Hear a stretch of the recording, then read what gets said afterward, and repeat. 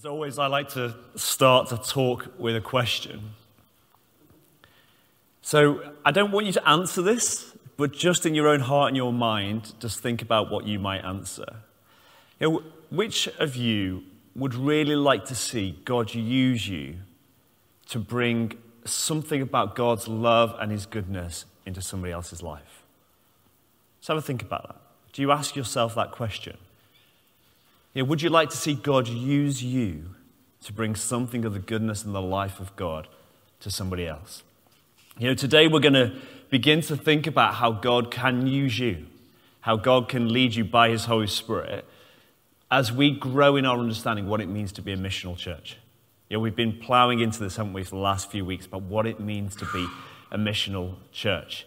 And we want to be effective in that. We believe as a church that God still speaks today. Yes, through his word, primarily through his word, but also by his Spirit, by the Holy Spirit guiding us and leading us into mission together, that people might encounter God through us. But this isn't just for the super Christians. Sometimes we can think that, can't we, that God only speaks through the super Christians, those who really know God well. God can use any one of us to do this.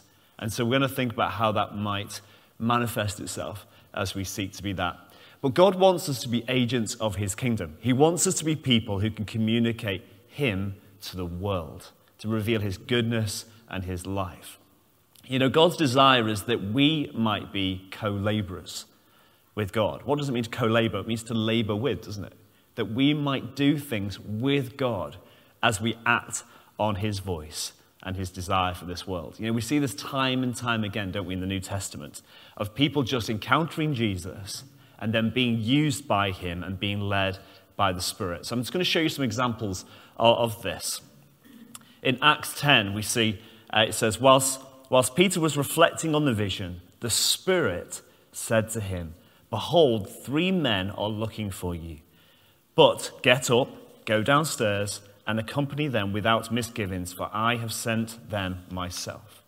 Then in Acts 13, we see, it say, whilst they were ministering to the Lord and fasting, the Holy Spirit said, "Set apart for me Barnabas and Saul for the work to which I have called them." Acts 13, verse 4 says, "So being sent out by the Holy Spirit, they went down to Seleucia, and from there they sailed to Cyprus." Job 33:14 says, "For God speaks in one way and in another, yet no one notices." That's an interesting phrase, isn't it? That nobody notices. And what this is implying, that God is always speaking. God has been speaking throughout the whole of history. God spoke and creation came into being. God spoke to the people of old in the Old Testament. And God continued to speak and lead people by his Holy Spirit in the New Testament and still does today. I mean, how exciting is that we don't have a God that is far away and just leaves us to it. That God wants to speak to us and guide us and lead us as we move in mission. God speaks in many different ways, and unfortunately we don't have time to go through each of these ways, but just some examples of those. That God speaks in just thoughts that you get, clear thoughts that you get, or impressions, or pictures. Some of you may get pictures about what God wants to share through you to somebody else. You may get a vision. You may get a word of knowledge. You may get a prophetic word. You may get a word of wisdom for someone. It may just be a small, still voice that guides you to do something. Or you may get reminded of a scripture and God asks you to share that with someone else. But there's loads of ways that God speaks. And it'd be great at some point for us to just explore that a little bit more together. But we believe that God is still speaking. And that's crucial for us today. As we move in mission, we want to be led by the Holy Spirit. We want to be prompted by him and guided into situations where he can reveal himself. But this really ties into the Great Commission. That Jesus has sent us out to make disciples. And it says, doesn't it, that Jesus says, "I only do what I see the Father doing. I only say what I hear the Father saying." And we want to be a people who are doing the same. We want to take that example of Jesus, that whatever the Father says to us by the Holy Spirit, that we do those things and we say those things, whatever he would want us to do. That's part of being missional, and that's part of walking with Jesus. But it is a relational thing. This isn't just some power that we have, that God just bestows on us, that it puts on us. This is something that he gives us as a relationship thing with him. So when we think about wanting to hear God's voice, and I'm sure we do, we want to hear God clearly, don't we? We want to know his voice, that we might be clear in how we communicate that to others. But we need to know him personally. And so God's desire on us today is, will you know me? That's his question for us today, is, will you know me for yourself? Do you want to hear my voice for yourself? We want to be a people that are attuned to him, who have a desire to know his voice in our everyday life. So he doesn't want us just to be a people who are out on a mission. He wants us to be a people who walk in our lives day by day, seeking the voice of God for ourselves, that we might be transformed, that we might be like Jesus. This takes humility, doesn't it?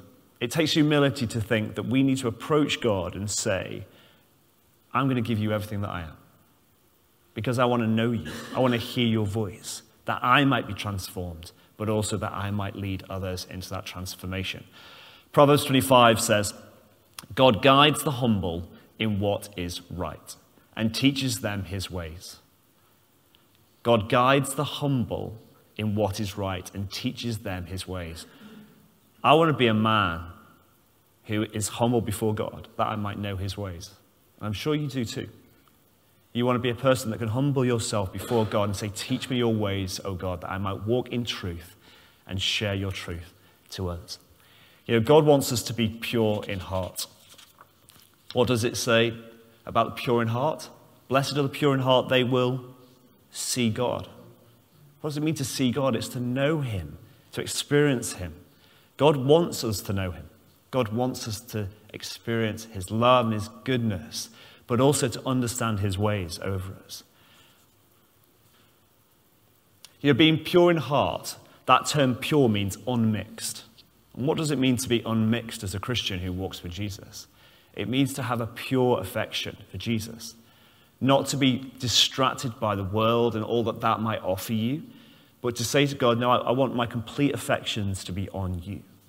I want to be a man and a woman that hears only from you and is guided by you in everything that I am. I want to be completely pure in my motives towards you. Because God calls us to truly love him first, with our whole heart, our mind, and our strength. So God's desire is that we might know him. God's desire is that we might hear him personally for our own lives as we walk with Jesus.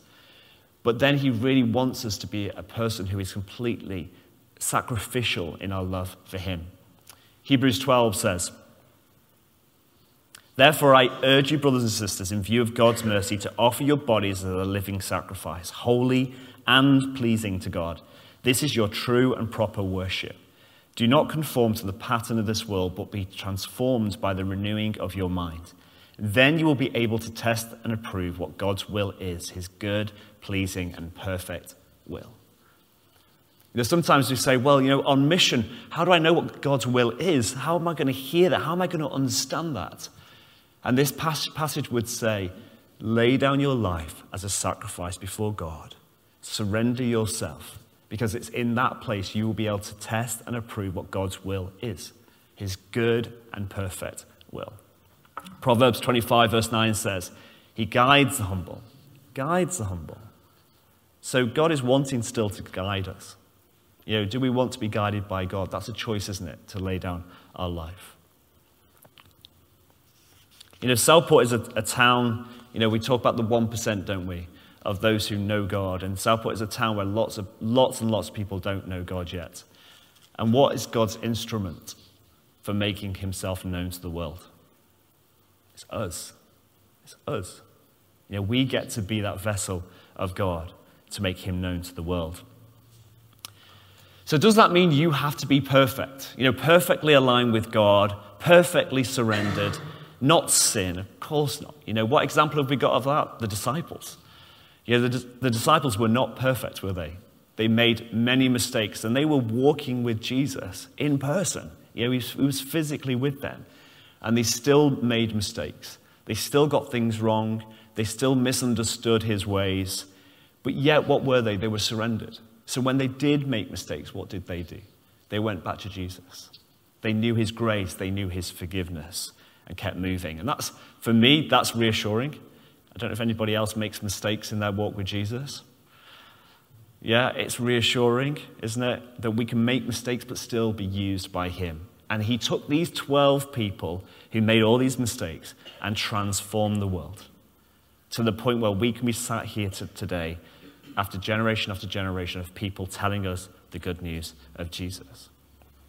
But we need to be expectant. We need to be expectant that God wants to use us.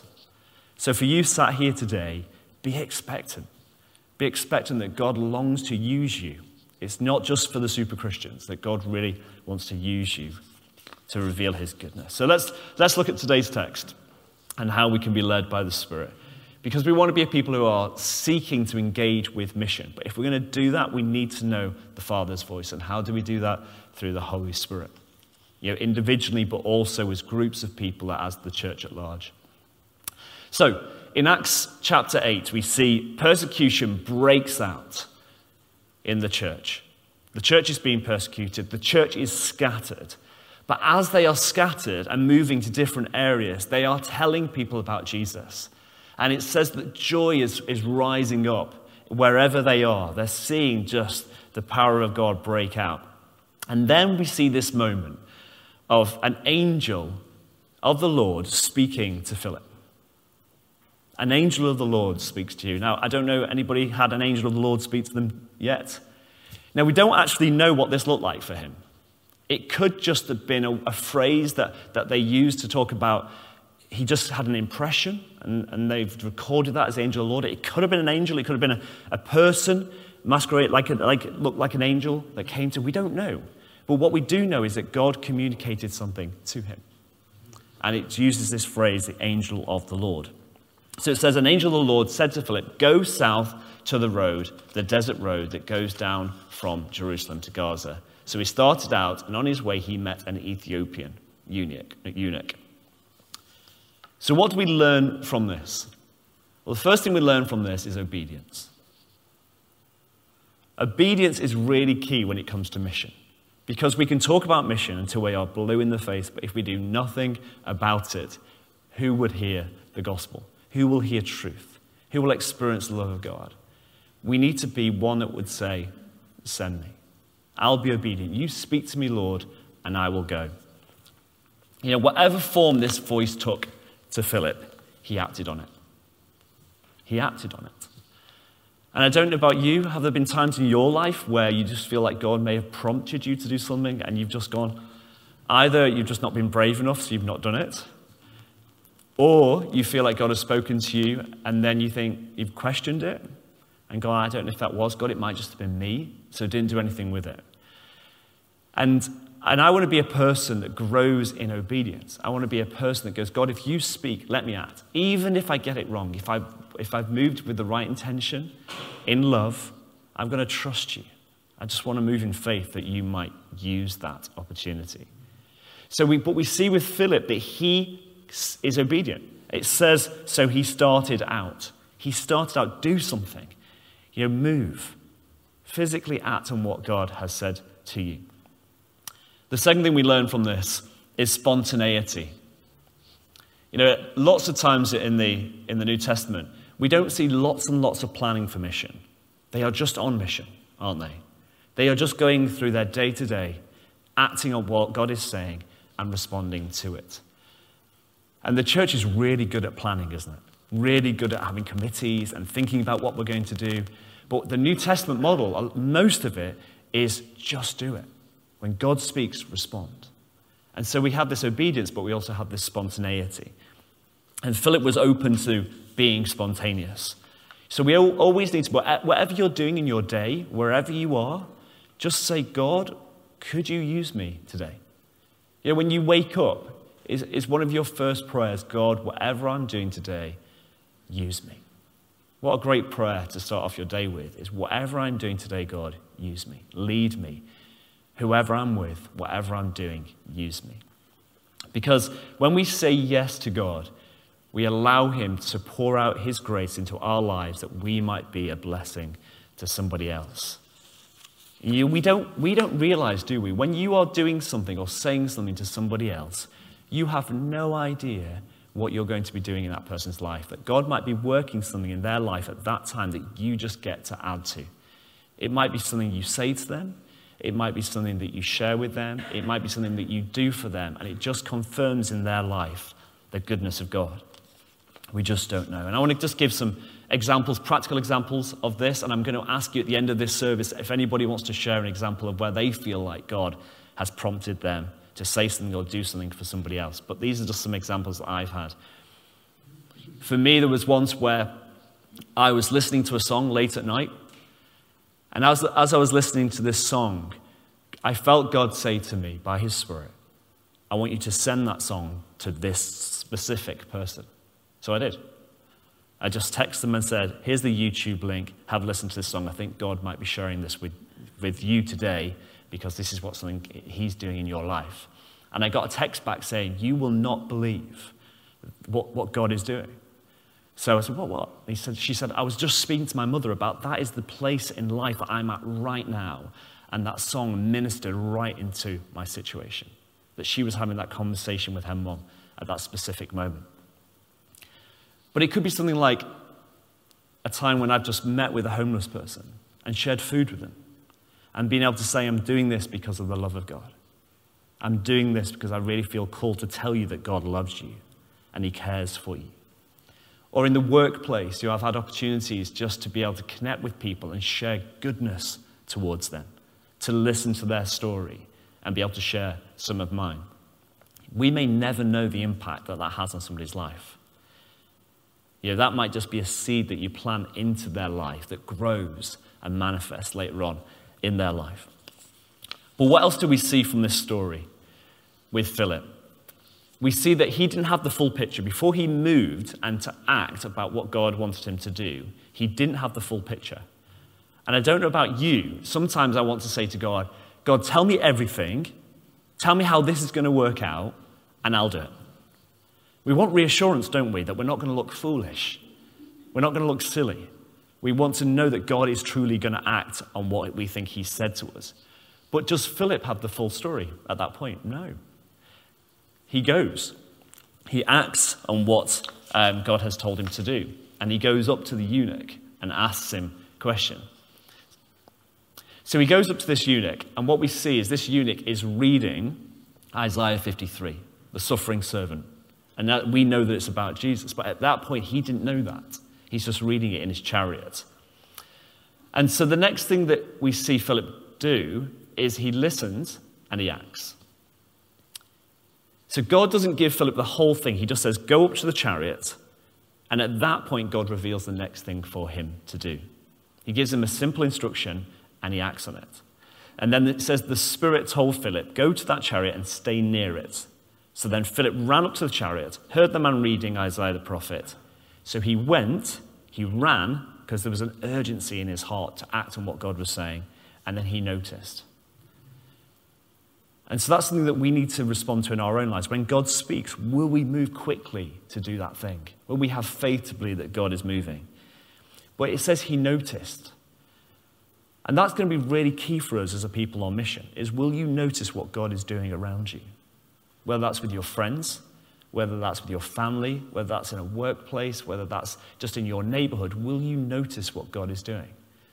Because God will prompt you in those situations to respond. But the next thing that's key here is Philip asks a question. He doesn't rush in with lots and lots of words and things to say about God. He just asks a question. And the question he asks is, do you understand what you are reading? That's all he says. Do you understand what you're reading? And then the eunuch says, how can I unless somebody explains it to me? So he invited Philip to come up and sit with him. So don't be keen just to rush in and start to do things and say things. Simply, sometimes it might be, how are you? Simply, it might be just, can I do something for you? Just be led by God. Just simply ask a question and notice what God might be doing in that situation. We see the eunuch say to Philip, tell me please, who is the prophet talking about, himself or someone else? Then Philip began with that very passage of Scripture and told him the good news of Jesus. So Philip gets this opportunity in the midst of asking a question, just engaging with somebody to explain about Jesus.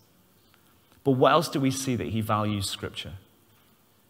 As people want to move in hearing God's voice, do we love the Scriptures? Do we spend time reading his word to truly know his voice? Because that's the place where we truly get to know God's voice, isn't it? In his word. Because out of that place, he was able to engage with someone and to reveal truth about Jesus. Because we see at this point that the eunuch didn't understand who Jesus was. He was religious, wasn't he? But he didn't understand who Jesus was. So, how do you know if God is leading you? And that might be a question you've got. How do I know? How do I know if God is leading me? We can get very wrapped up in that, and that thing itself can cripple you into inaction. It can stop you moving. But the thing I would say to you is, whatever you're going to do, does it produce fruit?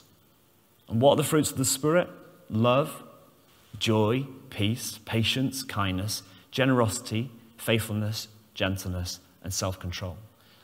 If the thing you're going to do produces that in the situation, then go with it. Trust that God might use that situation as long as you are moving in the right spirit. Because how can that be harmful if you move in love towards someone? But the second thing I would say to you is the more you do this, the more you will hear the voice of God. The more you'll just understand what the voice of God sounds like for you, how you might hear him. Do you remember those old radios? Some of you might still have it. You know, now you just press a button, don't you? Or say to Alexa, play Radio 2. Sorry if that's triggered anybody's devices.